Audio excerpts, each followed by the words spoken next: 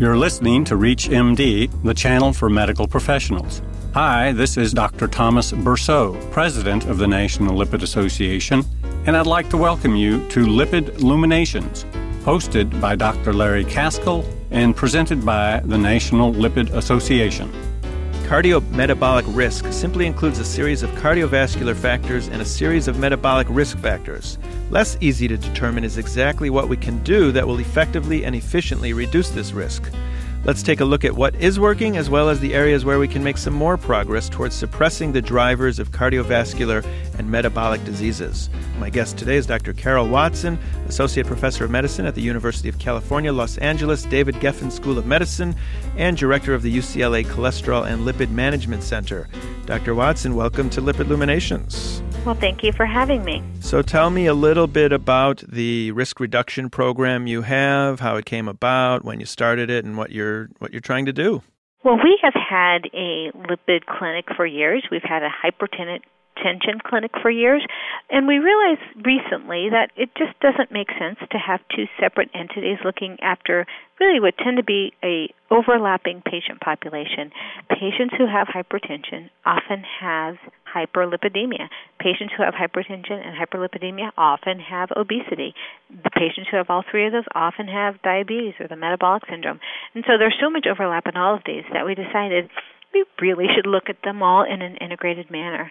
Kind of wrap them into one wrapper, one place, one-stop shopping. Right, exactly.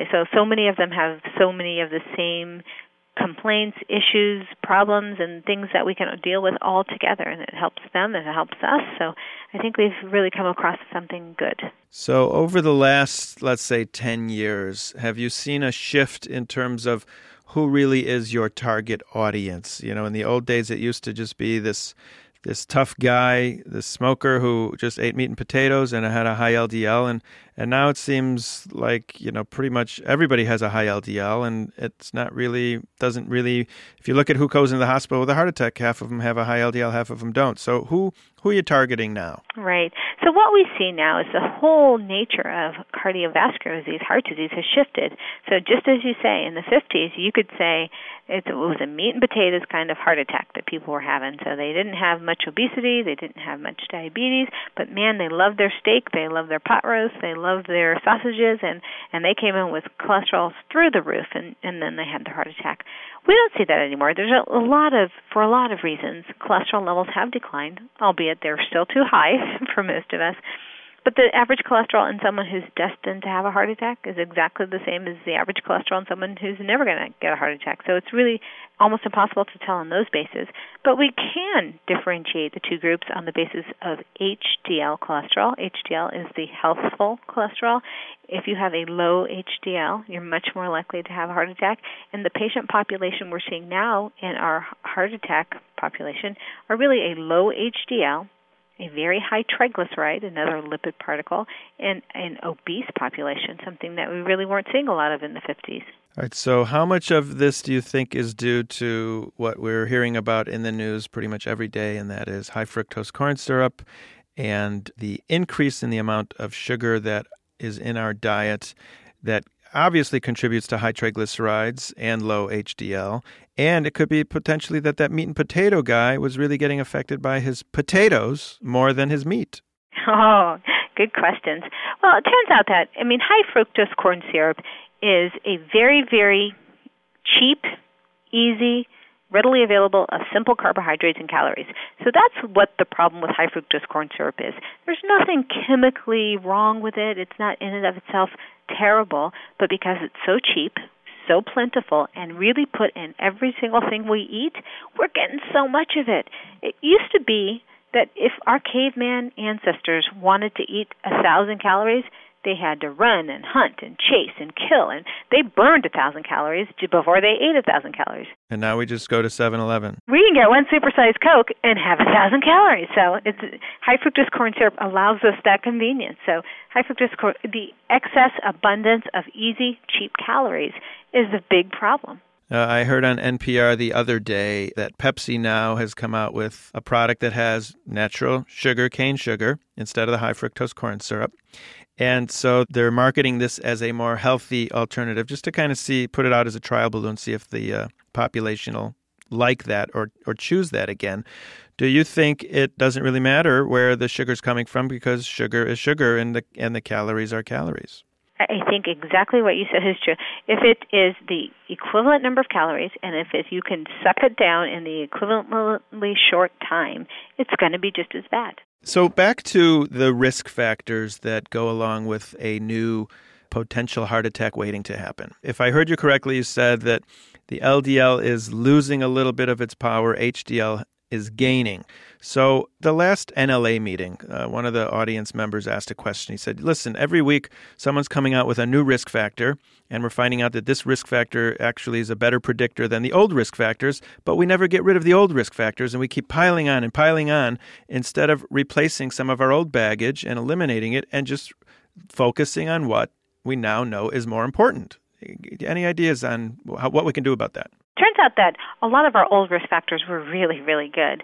Most of our cardiovascular risk factors were discovered from large, very well-designed epidemiologic studies like the Framingham Heart Study, which really did, for the first time, show us that, hey, smoking's bad. Hey, high blood pressure, that's bad. Hey, high cholesterol, that's bad. So we're refining some of them, and you can get some with a little bit of additional incremental value, but in general, don't get me wrong, basic risk factors are quite good. And in fact, we're doing so bad at controlling most of our basic risk factors that then to start parsing them out and arguing amongst ourselves over this one, which might be 5% better, is really probably not the best use of our time or energy. We really should focus on the big elephant sitting in our living room, which is obesity, diabetes, insulin resistant, and all the attendant metabolic risk factors that go along with those things. All right, I got to tell you about a patient I saw. True story. Came in because he decided, so I was a lipidologist, decided he wants to change his life. And he's got a triglyceride of 800 and an HDL of 35. His LDL's fine. And he drinks 2 cases of beer a week, and he smokes 2 packs of cigarettes a day. And he wants me to just, mix around his medicines and make everything better. And, this is an extremely difficult patient. And so I said, listen, before I mess with your lipids, nothing's going to be as powerful in terms of an outcome as having you quit smoking. So you have to do that first. I'm not going to mess with your lipids until you quit smoking. And then when you do that, we can quit drinking. And it's just... And the good news is when he quits smoking, his HDL will go up. Right. And when he quits drinking, his triglycerides will go down. Right. And his HDL exactly. will come up. And he won't need that much medicine from me. But, it's very hard to change those things. So what do you do, Dr. Carol Watson, at the new center that helps address those issues? It's a comprehensive program. So myself, the dietitian, the nurses, everybody's involved. And we do use medication when we need to, but as you so very rightly point out, so many of these cardiometabolic risk factors can be modified with lifestyle. And in fact, lifestyle is more powerful than drugs in some of these cases. So I joke to my husband that my job is basically getting people to do what they don't want to do and to stop doing what they do want to do. So I have to convince people to alter their lifestyle. Right. Who knew that? That's what we'd be doing when we went to med school. I know a few years ago you were excited about a new medicine that didn't come out, and I may pronounce it wrong. It's either Rimonabant or Rimonabant. I've heard both, yes. And so that was, supposed to help, obviously, decrease obesity and all the, subsequent abnormal lipids that go along with that. And it didn't happen in the States, but I'm wondering if you have followed the story outside of the States and what's happened. Well, I can tell you it has never been approved by the FDA, so it's not available in the United States. And actually, in many of the countries in Europe which had approved it unconditionally at the start of it, they've now pulled back some of that approval. They've either disapproved it now or put severe limitations on it. And it turns out this endocannabinoid receptor antagonist, which is what Rimonabant was, it was a drug that blocked the endocannabinoid receptor, which was the receptor that caused many of the positive beneficial effects of cannabis, marijuana. It turns out that one of the side effects of that happy euphoric feeling was also that you wanted to eat a lot, and some people call them munchies. So if you block that, the thought was maybe we could stop some of those adverse effects like wanting to eat a lot. The problem with blocking that receptor was it seemed to possibly block some of the beneficial effects, too, like that feeling of calm and well-being that people got. So there turned out to be some increased incidence of psychiatric side effects, which is why many countries have have pulled back on its approval. But it did teach us a lot. It taught us a whole lot. And part of what it taught us is why is it so darn hard to get people to lose weight? Some of those pleasure centers are wrapped up in other things like eating is pleasurable, makes me feel good, makes me calm, and they're very, very interrelated. So sometimes when we just say, oh, just stop eating, it's not that simple. So we have to think of a whole new, I think, non-pharmacologic way of getting to all of those pathways and getting people to eat less while still eliciting some of those other rewards that they used to get from food. Right, but yet the drug companies are still chasing this holy grail, and I don't know which company bought another company that has a pill out there that mimics caloric restriction. And so that's the new holy grail. And that's what America is asking for. Right. It's like your patient you just saw. Where's my pill? I don't want to stop smoking. I don't want to stop drinking. So we do know that caloric restriction works. Absolutely. And people that restrict their calories live longer. Absolutely. And they live healthier. Absolutely. And so how does the program you're involved in kind of help patients restrict their calories yet not be hungry throughout the day? I mean, there are many things you can do. There are a lot of different food choices that people make every day which don't make their life better but add a lot of calories. So, for instance, drinking full-fat milk, for instance, you might, for a couple of weeks, miss your full-fat milk, but pretty soon you'll be just fine with non-fat milk. Diet soda versus regular soda, just simple things like that. And we talk about food choices. So, of course, we're all going to want something that we shouldn't have every now and then. If we do take it, that's fine, but we have to remember to subtract those calories the next day or the day after that. If we do that, we'll be fine. We just can't continue day after day to keep piling on the excess calories without even thinking about the future consequences. What would you tell someone listening to the show who doesn't have access to an academic setting to set up a cardiometabolic risk reduction center? How can they do it in their office? Well, I think a lot of what we do is just common sense, and it's kind of the common sense approach to cardiology. So there are plenty of resources out there, and in fact, some of the resources that are available through the National Lipid Association, which helped us set up this program, are available via their website. So I would probably start my search there. When I have a patient whose belly walks into the room before them, it's pretty easy for me to diagnose them with metabolic syndrome. Are there some outliers out there that we wouldn't think of having cardiometabolic syndrome, perhaps in other ethnic groups that you could shed some light on that may not look like the typical? There are, and one of the populations that we've been most attuned to this in is the Asian population. And the Asian population, at a relatively low body mass index, they can have a great deal of intra-abdominal adiposity.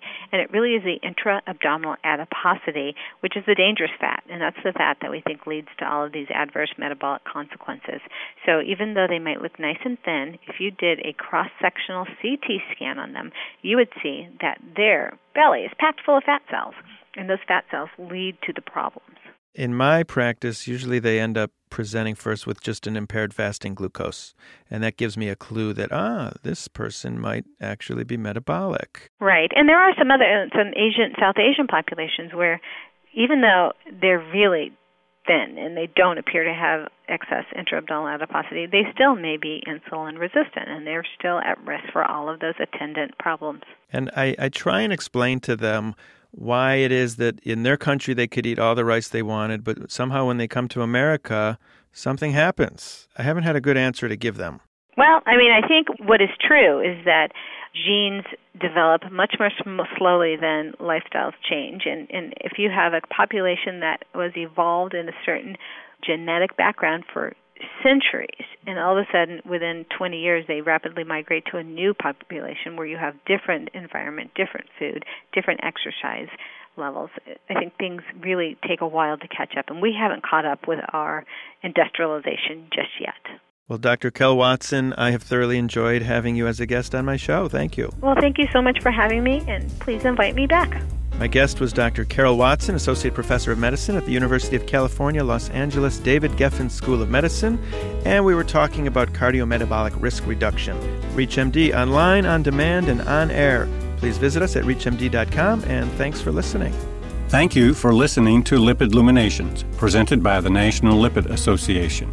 For more information, visit www.lipid.org.